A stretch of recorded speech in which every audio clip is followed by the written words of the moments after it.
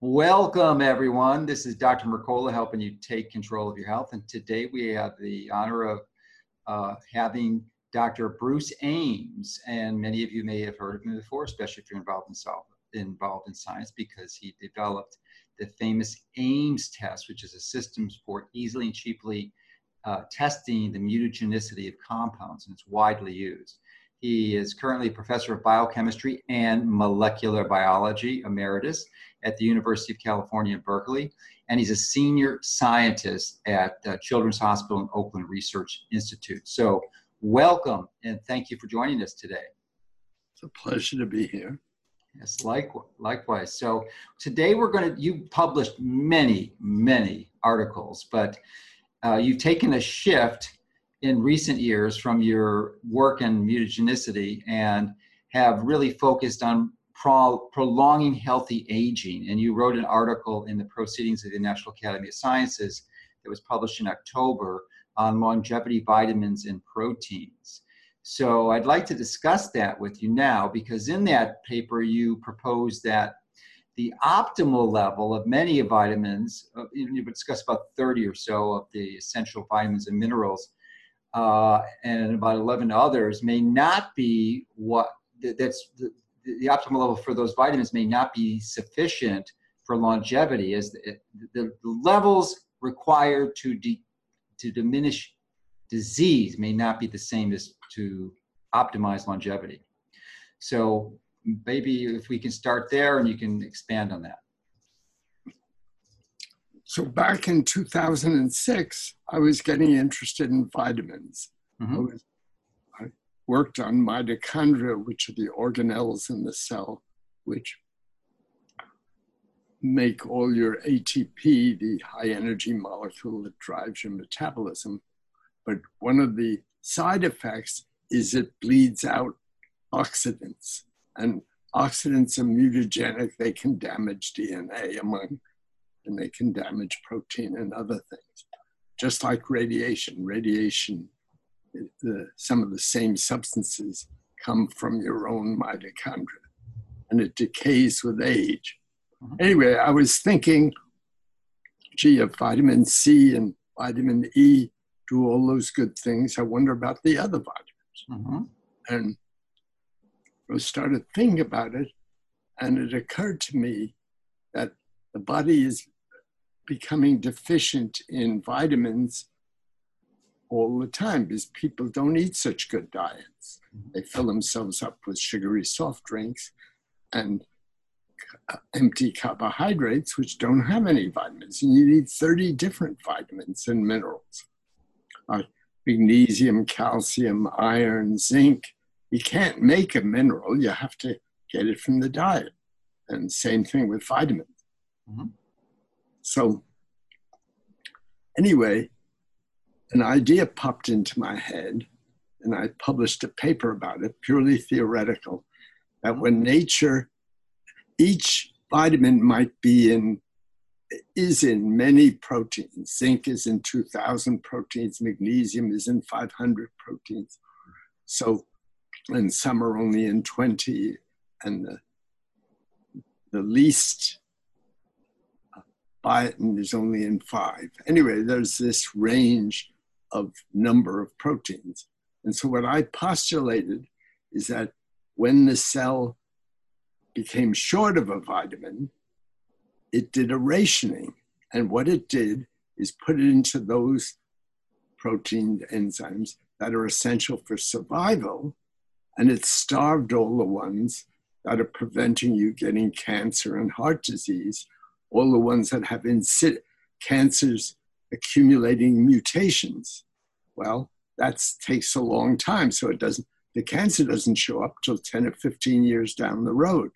So what you're doing is trading long-term health for short-term health. So you may look perfectly okay, but if you're not eating a good diet, you're aging yourself faster.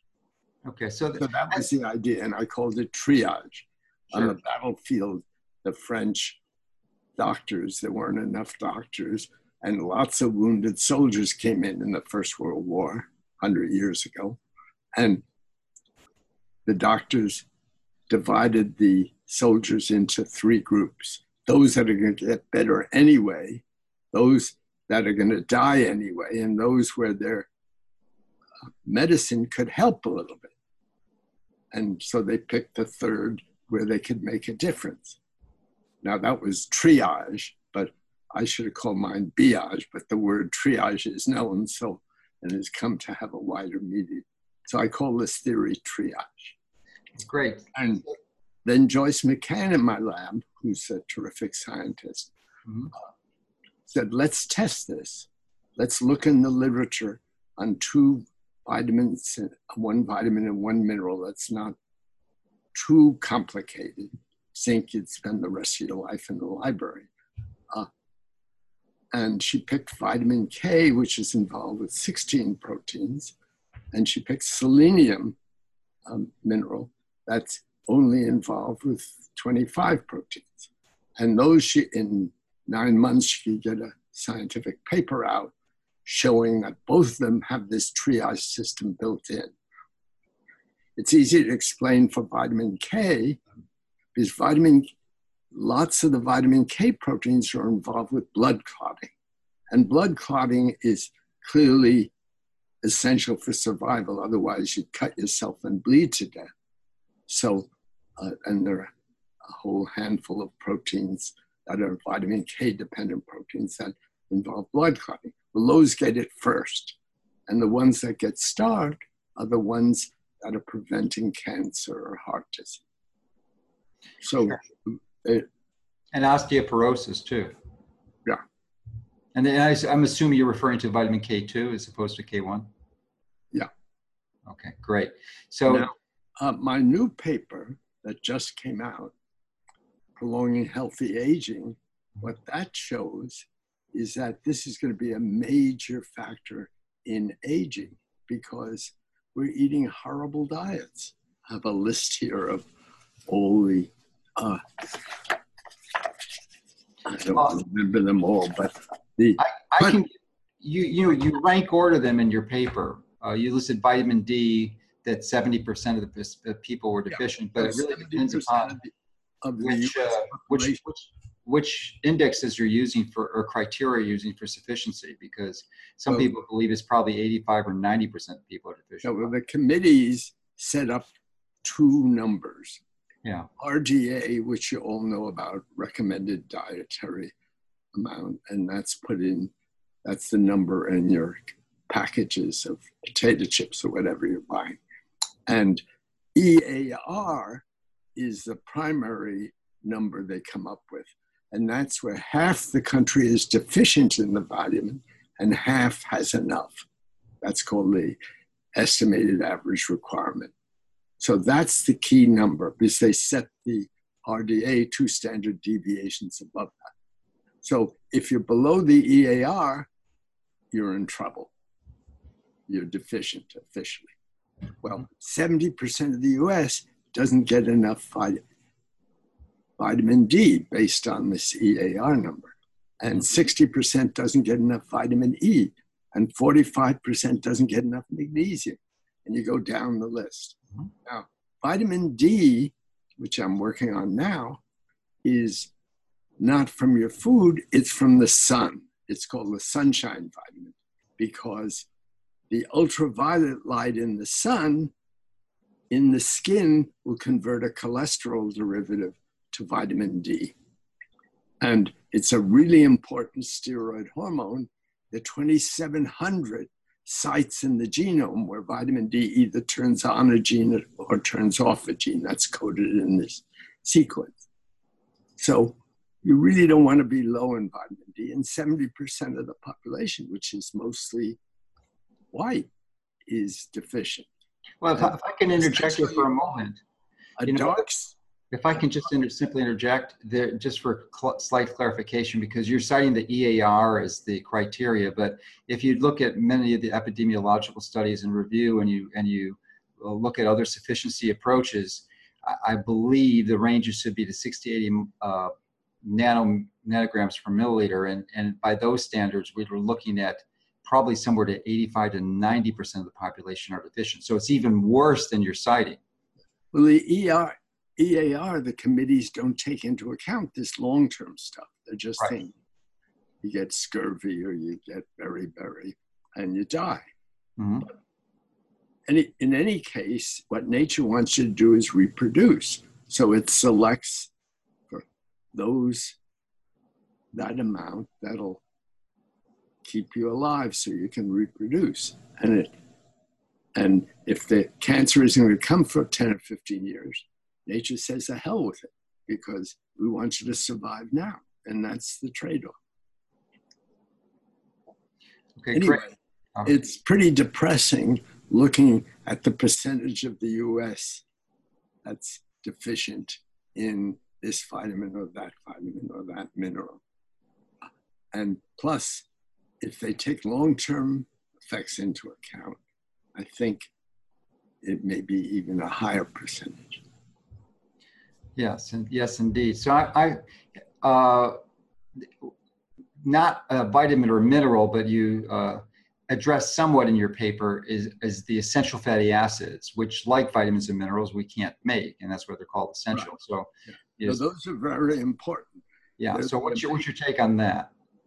Well, the omega-6s and the omega-3s, which the omega means the double bond is near the end.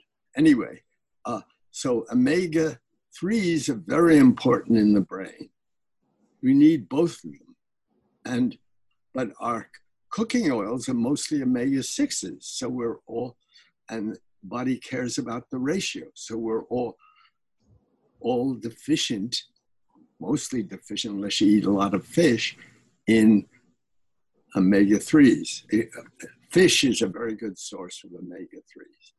And my former postdoc, Rhonda Patrick, just had a beautiful paper showing that the genetic causes of Alzheimer's disease, it's a gene called ApoE4.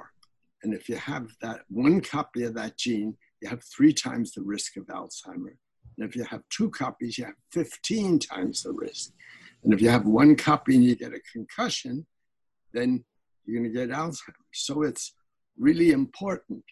And she worked out the mechanism that it's to do with transporting omega-3 fatty acids into the brain as the fatty acid. And that the blood-brain barrier deteriorates with age. So by the time you get old, like me, I'm going to be 90 next month. The system for bringing that into the brain isn't working very well. And she marshals the evidence that that's what's causing Alzheimer's. And if you have 2 copies of the gene, it's 15 times the risk. So, but teams like football and things where you're battering up and getting concussions often, they should screen out the people who have ApoE4 because they're really at risk of getting Alzheimer's. Anyway, that's another matter. Sure. So yeah, congratulations on your personal longevity. My dad was born 2 weeks before you, and he passed away earlier this year. And it's very obvious you have really high mental acuity. So you're doing something right. And I'm wondering if you've personally applied your recommendations in the paper you just wrote. Well, I married an Italian wife who feeds me a wonderful Mediterranean diet, but I take lots of vitamins. Now, people in nutrition really don't like supplements so much. They say, eat a good varied diet like your mom. Eat your greens. And magnesium's in the center of the chlorophyll molecule. So nature color-coded it green. And magnesium isn't green, of course.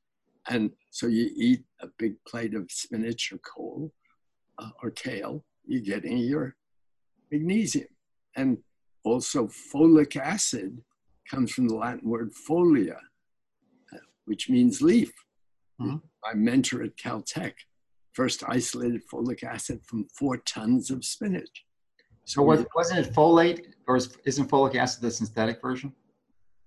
No, folate just means the salt, and folic acid is the acid. It's okay. Get a mix. I was confused then, sorry. Anyway, it's an important vitamin, and it's in your greens. So, and greens have other good things. And fish, you should eat more fish and less meat. You don't have to be a fanatic about it or vegan, but fish is really healthy. Japanese are the longest lived large population in the world. I was at a scientific meeting in Okinawa, which is the longest lived province in Japan, and it's crawling with centenarians. Yeah, yes, indeed. So I have some specific questions about some of the vitamins, because you mentioned some of them earlier: magnesium, calcium, vitamin K2. I'm assuming you're vitamin A, vitamin C, zinc, B6, and folate. So I'm wondering what your position is on the phosphorylated versions of these vitamins, like riboflavin or vitamin B6, pyridoxine. And do you feel that there's any benefit? The reason I ask is just from a molecular biological perspective, the phosphorylated forms have a charge on them, and it's difficult, even though that's what the body uses. Ultimately, it has to phosphorylate it to make it bioactive. But if it's phosphorylated before it gets into the cell, is that a problem because it has a charge and it can't penetrate the cell membrane easily? Well, the transport systems are designed to recognize the unphosphorylated form and bring it in. So, but we'll do some splitting of the phosphorylated form, so it's more slowly absorbed, but that form itself isn't absorbed very well. All right, so you don't take any phosphorylated versions. Do you ever think there's a need for them? Okay, that just from a science perspective, it makes no sense, even though it's pretty widely promoted in many nutritional circles to take the phosphorylated forms. So people in nutrition really look down on supplements a bit, but it's so complicated, the 30 vitamins and minerals you need, and I just proposed another 11 of them. So, and the more to be discovered. And so I think in 10 years, you're going to be sticking your finger in a machine and get a finger prick of blood, and that machine will analyze everything and tell you, oh, you're low in magnesium, eat some greens. Or you're low in something else, eat that. Or take a pill. Anyway, so I take a lot of pills as insurance. Yes, indeed. That's a wise strategy. I'm not saying that's why I'm 90, but I've eaten a good diet all my life. Okay, there's an interesting amino acid that you discuss in your paper that we've talked about on our site, which is ergothioneine. It's primarily produced in mushrooms. And I believe you categorize it as conditionally essential. So can you describe that in more detail? Yeah. So some vitamins come from just a few sources, and ergothioneine is something that's not officially called a vitamin, though a few people have suggested it ought to be. I wasn't the first one. And it does some useful things in the body. So it happens to come from fungi and mushrooms.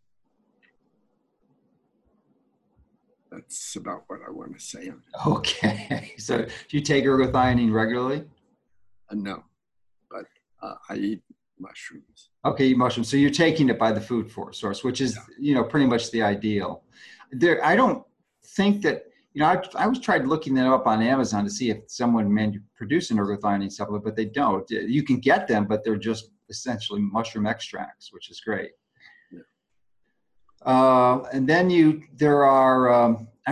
don't really discuss this in your paper, but I'm wondering what your thoughts are on glycine and NAC or N-acetylcysteine, because of the importance of glutathione as an essential antioxidant, intracellular antioxidants in the body to address some of the ravages of oxidative stress. The key amino acid in glutathione is cysteine, which is a sulfur-containing amino acid. And it's a relatively uncommon amino acid in protein. All proteins have a bit, but they may have one molecule or two molecules. Anyway, that's important because we need that for all sorts of things. And the body converts that to taurine. which it decarboxylates the cystathionine, oxidizes the sulfhydryl to a sulfonic acid. So Mhm. it's a very strong acid across from an amino group. And that compound has a lot of literature saying it's really good for you. There's a gram of it per kilo of body. And there's a lot of it in the body, but we don't seem to quite be able to make enough in some people, particularly if they're low in cysteine. So I say maybe we should call that a vitamin 2. Sure. Do you just recommend or prefer cysteine or the acetyl version of cysteine, which is NAC? Take N-acetylcysteine, which people sell. Okay. You could take taurine, which is available as a supplement too. Does it? But I thought you said the cysteine converts to taurine. Does it do the reverse? Does taurine convert to cysteine? No. Okay, I didn't think so. So if you're sufficient in cysteine, does that mean you don't need a taurine supplement? Yeah, if your metabolism is all okay. Okay, that's what I thought, because you talk a lot about taurine in your paper. So there are a lot of polymorphisms, which are alternate forms of the gene that have been selected in the population, just the way ApoE4, a quarter of the population has it. Maybe it helps you mind when you're young or whatever, no one quite knows why.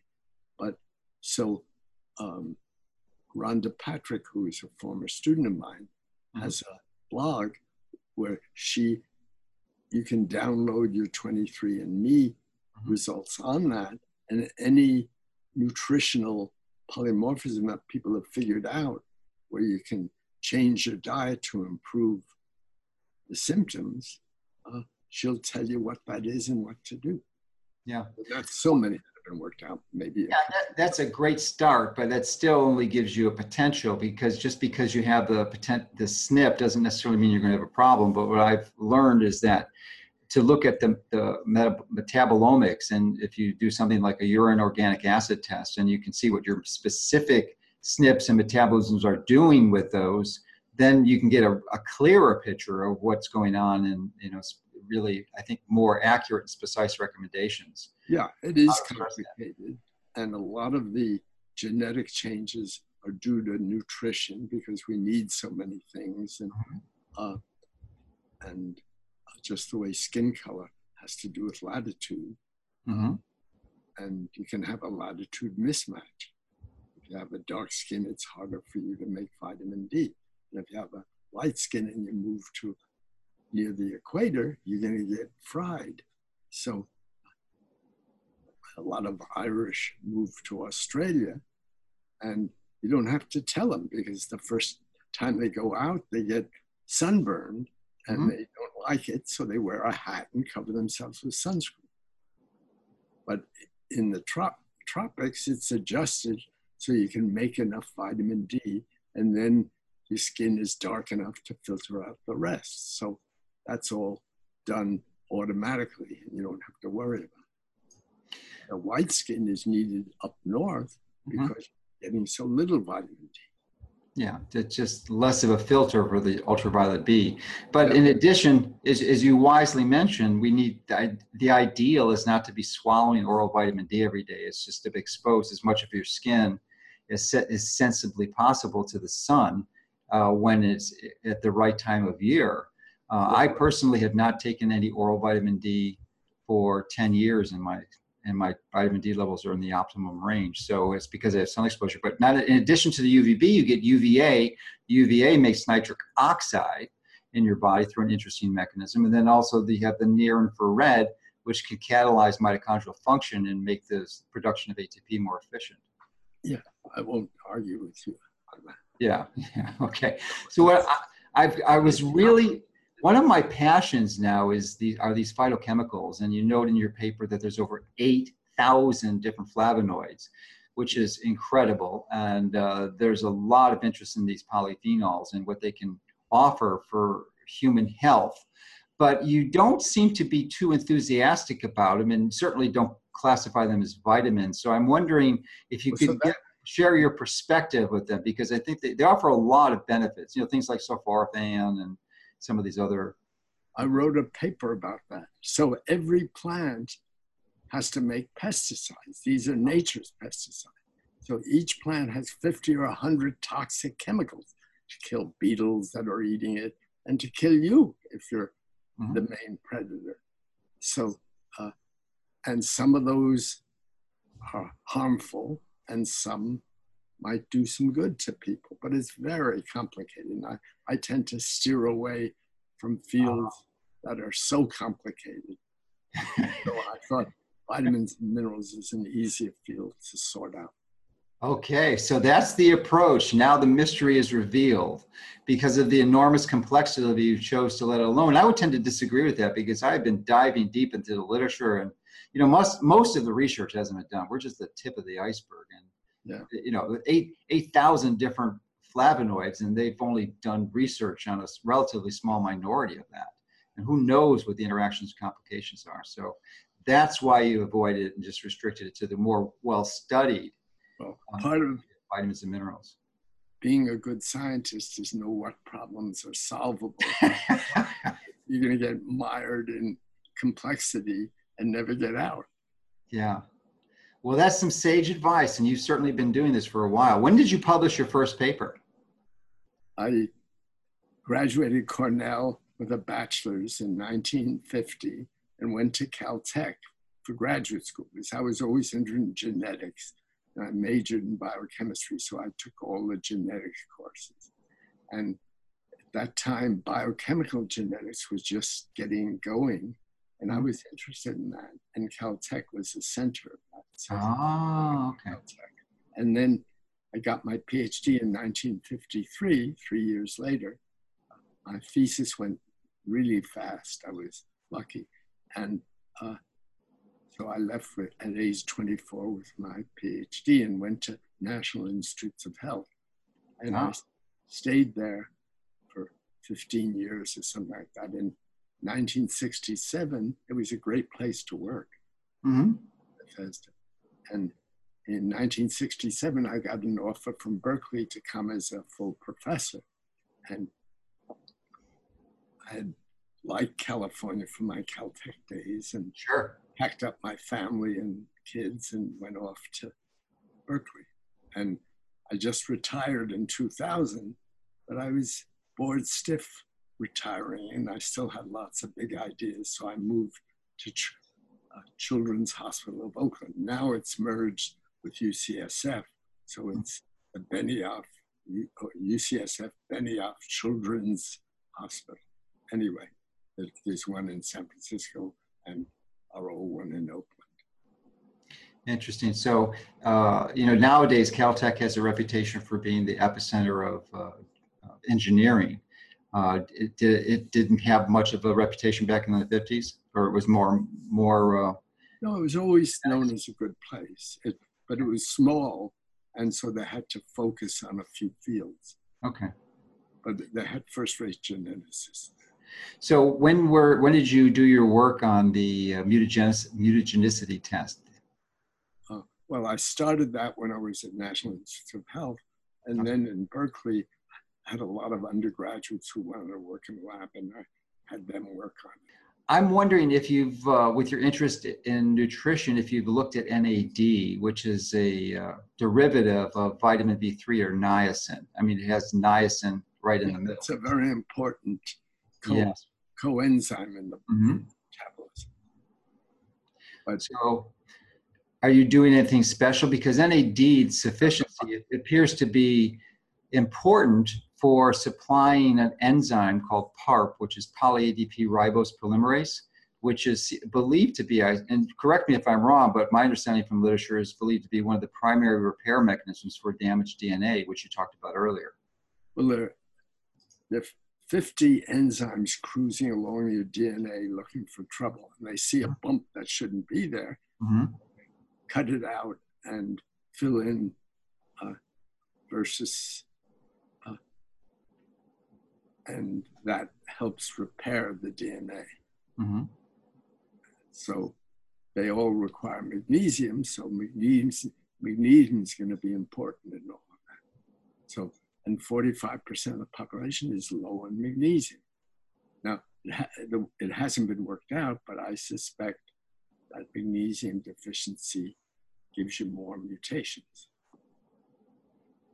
So what about the niacin to make sure that you're taking enough so that you can have a sufficiency of NAD, That's known coenzyme? Because we have about 9 grams in our body, and fortunately we have a very effective salvage pathway which recycles most of it. But it's still, if you're abusing your body, especially with these exposures to EMF and other forms of oxidative stress, which causes the DNA damage and causes depletion of NAD through PARP consumption, then it may be wise to consider some type of augmentation program. Well, fortification is something the government uses. So they fortify milk and orange juice with a little vitamin D, but it's not nearly enough. And particularly if you have a dark skin. So I think all dark skinned people should take some vitamin D. Yeah, no question. Getting enough UV to make their vitamin D. But how about the B3 for the DNA repair we were talking about? Yeah, so all these vitamins we need enough. There are lots of them, as I say, 30 known ones now, vitamins and essential minerals. And I proposed another 11, and I'm sure there are more to be discovered. So it is complicated, but that's why industry is going to develop tools that we can analyze your blood cheaply and tune you up. Okay. So you mentioned fortification. I got off the track. So fortification is useful, and a number of vitamins are fortified in milk or in other things, and that's a good thing. But the government is a monopoly and tends to be sort of sleepy, and so they don't get updated often enough to get them. So, okay. Now, you mentioned in your book, or your paper rather, the importance of carotenoids and things like xanthine, zeaxanthine, lutein, and actually astaxanthin. And I'm wondering if you have a sufficiency of astaxanthin or supplementing that in high amounts, because that's not typically only found in seafood. It's an algae derivative, and it's unusual eating enough seafood to have a few milligrams in your diet. But do you think that sufficient levels of astaxanthin would be enough to compensate for some of the other carotenoid deficiencies? That isn't known, really. The good people working on carotenoids, but people don't think of them as vitamins. So in the back of your eye, you have a little yellow spot, which has lutein and zeaxanthin, which are two different carotenoids. And then carotenoids are split to make vitamin A if they have the right structure. And anyway, it's an interesting field. And there are about 6 or 7 of them in human blood in reasonable amounts. And those are presumably the ones we need, but another one might be able to substitute for a particular one. We don't understand all the chemistry. Okay. Now you also... Astaxanthin, the Japanese get lots of that. And so with their diet of a lot of fish and seafood, they would have astaxanthin. But we don't eat much fish here. So we don't have measurable levels in our blood as far as that. Unless you supplement. You could supplement, yeah. And now whether astaxanthin will displace some of the other ones, or whether if you eat a good varied diet, you have enough of all the carotenoids isn't known. Okay. So you also talk about choline, and from my perspective, I think you downplay it because I think it's more important than you imply in your paper, because it's so crucial for detoxification of all these fat-soluble toxins that we're exposed to on a regular basis. So I'm wondering if you could discuss that for a moment. I'm not an expert on choline, but it has been proposed to be a vitamin, and I think they've added it to the list. Yeah. Choline. Even though we can make some, we don't make enough. And that's a class of vitamins that may turn out to be common. Yeah, usually is choline is, you could take it as a supplement, but it's typically in the form of a phospholipid. So the Yeah. primary one would be phosphatidylcholine, and one of the primary sources of that in the normal diet would be simply egg yolks. Not egg whites, egg yolks. Well, Rhonda in her paper on Alzheimer's showed that you can get omega-3s into the brain when it's attached to phosphatidylcholine. There's a separate transport system for that. Fish oil doesn't work, but krill would. Omega-3 attached to phosphatidylcholine goes in like a shot. And so which is why it's so good. Why krill works, and what fish eggs, that's the main Same form. thing, same thing. Fish eggs are expensive. So, but salmon eggs and herring eggs. And sure. Yeah. I want to thank you for inspiring Rhonda to and educate people about that, because essentially, because of her massive education, it's essential. I haven't had fish roe for almost a year because she's exhausted the supply from one of the few vendors out there. But nevertheless, I think you're able to replicate that, many of the benefits, as you mentioned, from krill. And I take about 10 krill oil a day because it has a relatively smaller amount of EPA and DHA, but half of that capsule is a phospholipid. And as you mentioned, I mean, you're going to get far better penetration and even into the brain, which is really hard to get those omega-3s into. So it's just a magnificent transport mechanism. So she shows all that in her new paper. Yeah, I'm going to have to interview her for that new paper. She's really good. She has a blog where she interviews science. I know. Yeah, Found My Fitness. It's a good one. It's called foundmyfitness.com. Right. Yeah, it's great. So, yeah, thanks for helping catalyze her magnificent contribution to the field and educating us about these. I was disappointed she didn't go into research scientist because she's so good, but she performs a very useful purpose. Yeah, education is powerful. Education. Yes. So, and we need these translators, people who've been in the lab, have the technical skill sets, and can understand the science from a technical perspective, and then translate it for those who haven't had that training. So it's foundmyfitness.com. Yes, right. So do you have any new projects on your plate now? Any new exciting theories that you want to elaborate on and do a little research? Well, I'm working on a paper with a friend on called latitude mismatch on vitamin D. On vitamin D. Why dark-skinned people ought to pop a vitamin D pill, and they're cheap. It's a few pennies, and the tiny pills, because they're not making enough vitamin D, and we're trying to see whether that'll African Americans have higher rates of certain birth defects, and as well as more cancer and more heart disease. And I think vitamin D might explain a lot. There's no question. It's actually been known for some time. I've been teaching people that for like the last 20 years because the epidemiological evidence is quite profound. And and interestingly, vitamin D is the least expensive supplement on the market, at least from the cost of raw materials perspective. But it's even cheaper if you get it from the sun. It's free. Yeah, if you play tennis every morning with your shirt off, you're probably okay, even in northern climate. But we're pretty far north, the United States. And well, you're up near San Francisco, so it's kind of hard. You're not getting a significant portion of the year. Southern Cal, you may get more, or if you're in the mountains, unless you were in the mountains of San Francisco, because elevation will also help, because you could be pretty far north, but if you're at 8,000 foot or even 10,000 foot, then you have less atmosphere to filter out the UVB. So you're getting quite a bit. You can even get it most of the winter if you're high enough up. So skin color around the world is all latitude. And so that's what it's all about.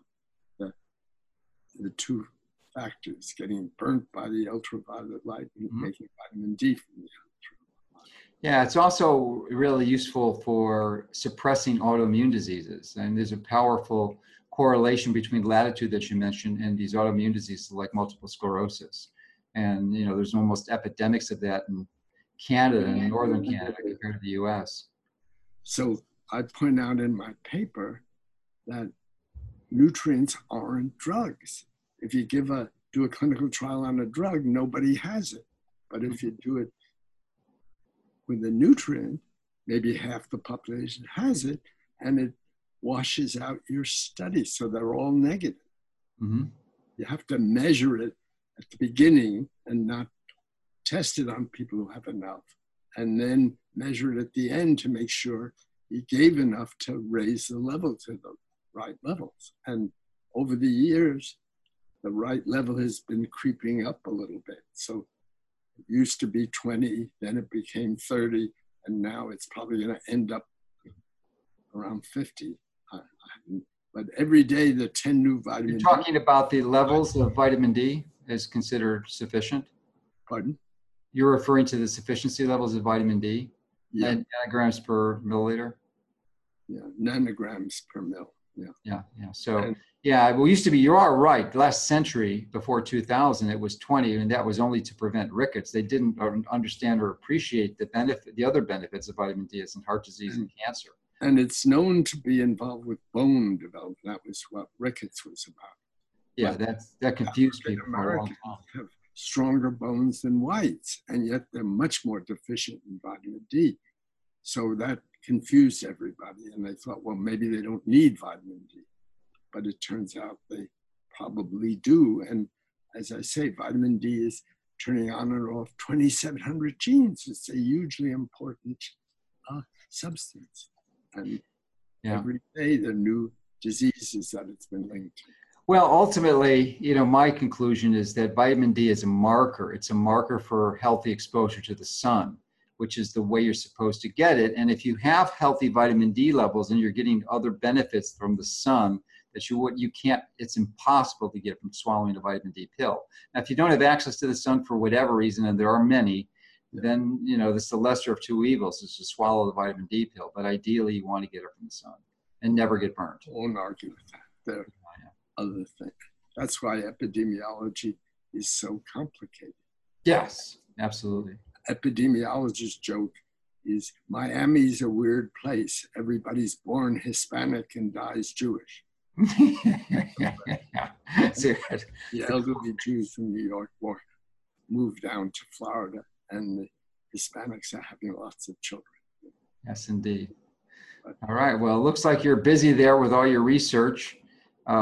Your table is full of papers that you're reading, which is terrific to see you still active and engaged in the learning process. I'm forgetting lots of things, and at 90, one isn't as sharp as. Let me recommend a nutrient for you for forgetfulness that I just came back from a conference 2 days ago, and there was a whole lecture on how to improve your memory. And one of the nutrients, and maybe you've looked at this, I don't know, but it's acetyl-carnitine, which seems to be not regular L-carnitine, but acetyl L-carnitine. But you need enough. You need like 2,000 to 2,500 milligrams per day, and it doesn't work like in a day or two. It takes a few weeks before you notice a difference. So I published a paper on acetyl-carnitine in Lipoic as improving mitochondrial health some years ago. Absolutely, but it may help memory function too. Well, I hope so. Are you taking that at all? I take carnitine and lipoic acid. Yes, I take lots of vitamins as sort of an insurance. Sure. Maybe you want to add acetyl L-carnitine at like 2.5 grams a day and see what happens to that memory function. I don't take that much. Well, you might want to add it. Might be or look it up in there's some pretty compelling research. There's been, mostly the Italians are doing it. So interesting studies on that though. All right. Well, anything else you'd like to add today, Dr. Ames? No, I'm having fun in doing my science, but it does take longer when you're old. Yes, indeed. All right. Well, thank you so much. I appreciate all your time today.